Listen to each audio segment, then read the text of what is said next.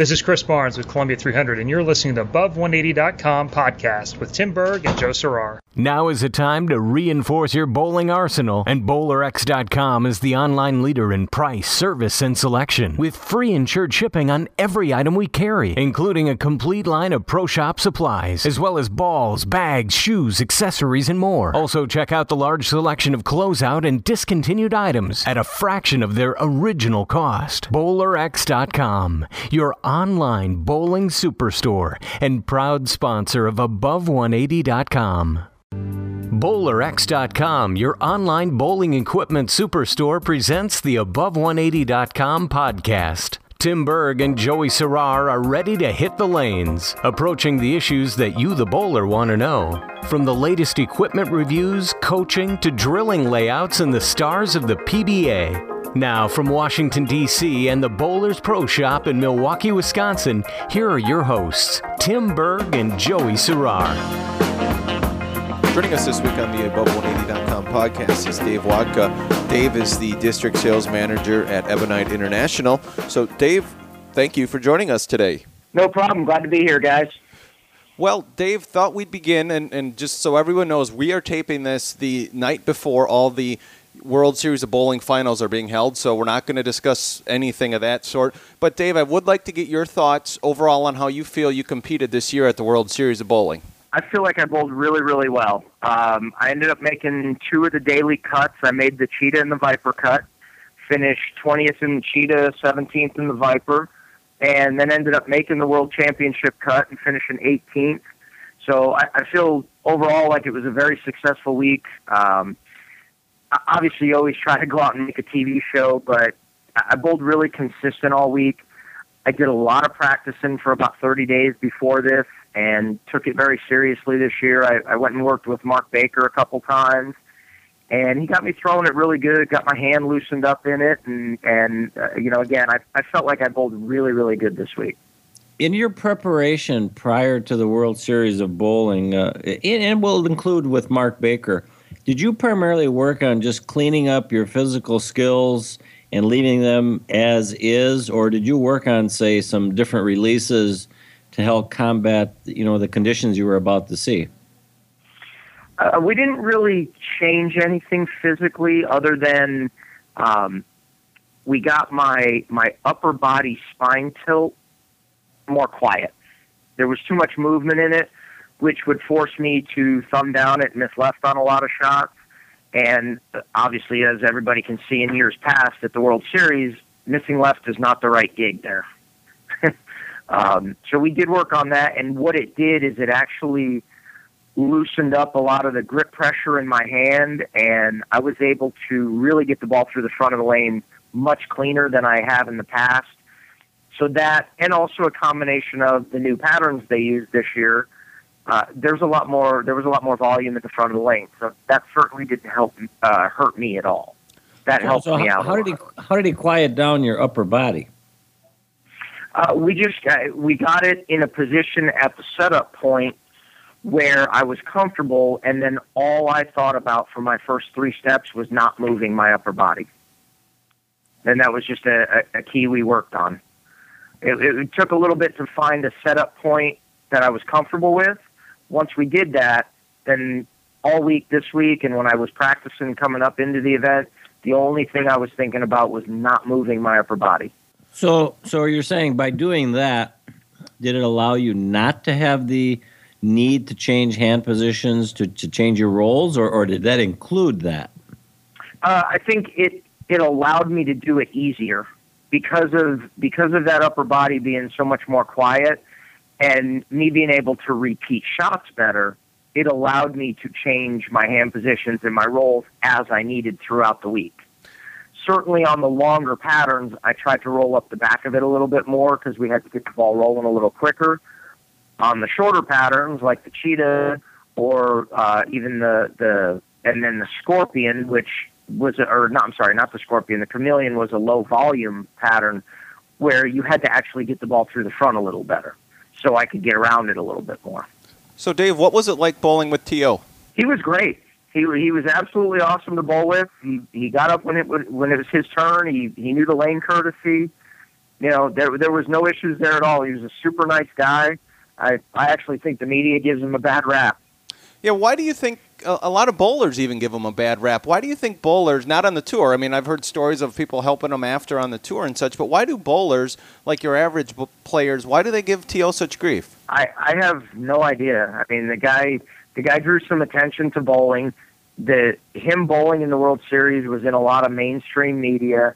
I don't know what everybody's problem is. At this point, the state of bowling, we need all the attention we can get. And, like I said, he didn't slow down the pace. He knew the lane courtesy. He got up and bowled. He tried as hard as anybody. So I don't know what the issue was. Now, Dave, obviously you need confidence in your ability and, physically and mentally to compete at such a level.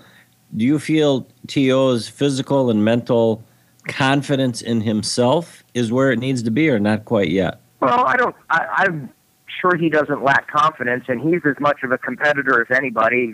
When he made bad shots, he wasn't very happy about it. He's a competitor. The one thing I think it does point out is that, bowling's not just something anybody can do. It takes a lot of hard work to become really good at it. T.O., by far, was the best athlete in the building. But, there's bowlers can be athletes too. It's just in a different way. And I think that's what everybody needs to understand about it.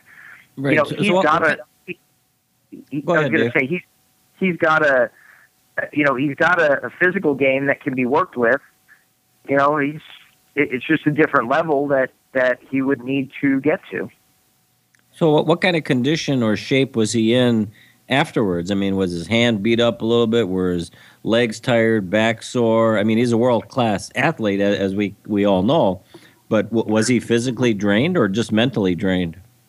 I think probably a little bit mentally. Physically, obviously, you bowl that many games and you're not used to bowling that many games, your hand's going to be beat up. He was using new skin a lot. I'm sure his hand was a little beat up, but he didn't seem physically that he was tired or anything. He's in unbelievable shape, so I don't think the stamina was an issue. So, Dave, I'm seeing the big news of today is the fact that the PBA introduced dyed oil for the World Series of Bowling for the ESPN telecast. What are your thoughts on that?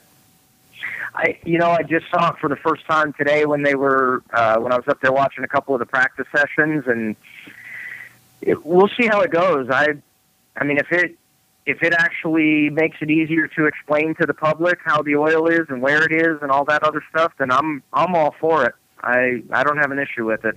I don't know a whole lot about it yet. Like I said, I just saw it for the first time today. So how would you like to share with us the equipment that you use during the competition? I mean, seeing such a wide array of lane conditions with different volumes and different lengths, I'm sure being an Ebonite staffer, you used quite a bit of their arsenal. You want to share that with us? Sure. Yeah. On the Cheetah, I used a really weak drill in a Ebonite Legacy, which comes out on November 12th. I used that the first 4 games, and then I changed to a Columbia 300 Eruption Pro for the last 3 games, which is much cleaner through the front and much more angular. That I could just move left and open up my angles, and it worked out really good. On the Viper, which was actually the heaviest volume of any of the patterns we used, I used a Ebonite Pivot with 500 grit on it for the first 3 or 4 games, and then I used a strong drilled Ebonite Legacy for the last couple games, as the Legacy is a little cleaner through the front than the Pivot. On the Chameleon, which was the lowest volume, even though it was 41 feet, it was the lowest volume. I actually used an oil-soaked Ebonite Pivot all 7 games on that one.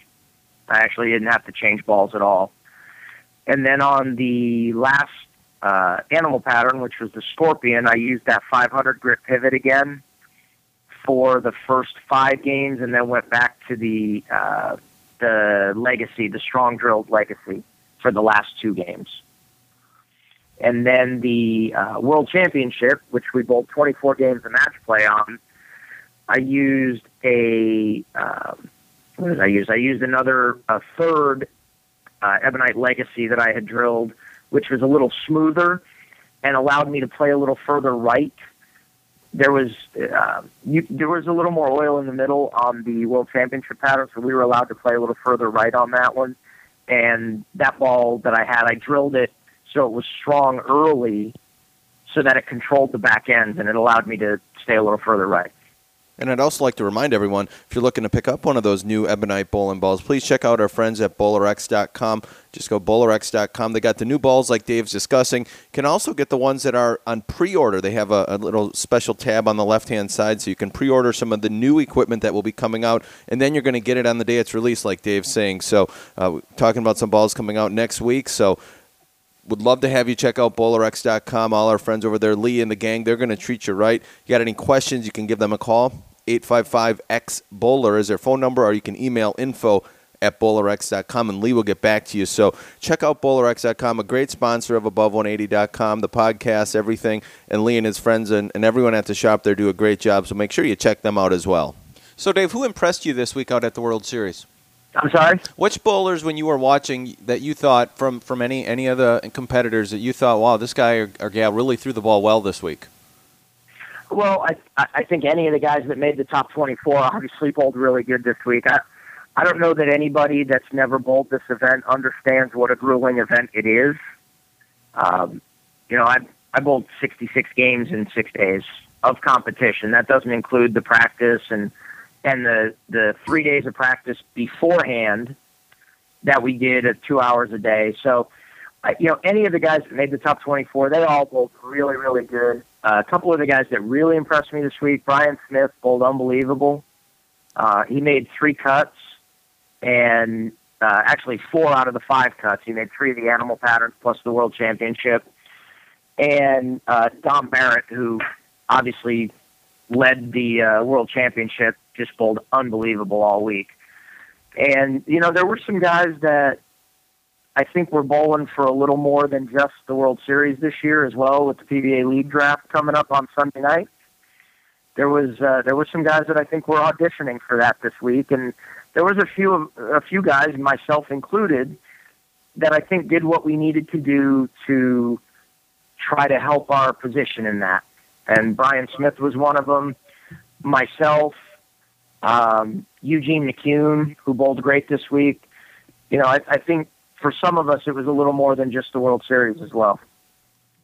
So, Dave, talk to us about the re-emergence of Dave Vodka. How have you come back from somewhat being unknown for many years, and again, from being previously somewhat notable on tour, to being not a dominant player, but dominant enough to where you can compete for titles? It was more of at the end of the 2000 season, I had bowled 10 full years, and I had a 1-year-old daughter at that point, and just, I didn't want to be gone all the time. So I went to Ebonite and talked to them, and they were nice enough to hire me to work for them.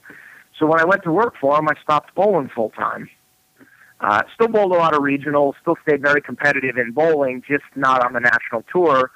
And from 2001 to 2009, maybe, I bowled a total of about 12 or 13 tour stops in those 9-10 years. And come 2010, and I wasn't working for Ebonite at the time, and I decided, you know what, I'm going to start bowling a little bit again. And I happened to make a show at the World Series in 2010 when I first came back, or 2011 actually, when I first came back. And from then I just, I think that gave me a little confidence to know that, hey, you know what, I can still compete as long as I work at it.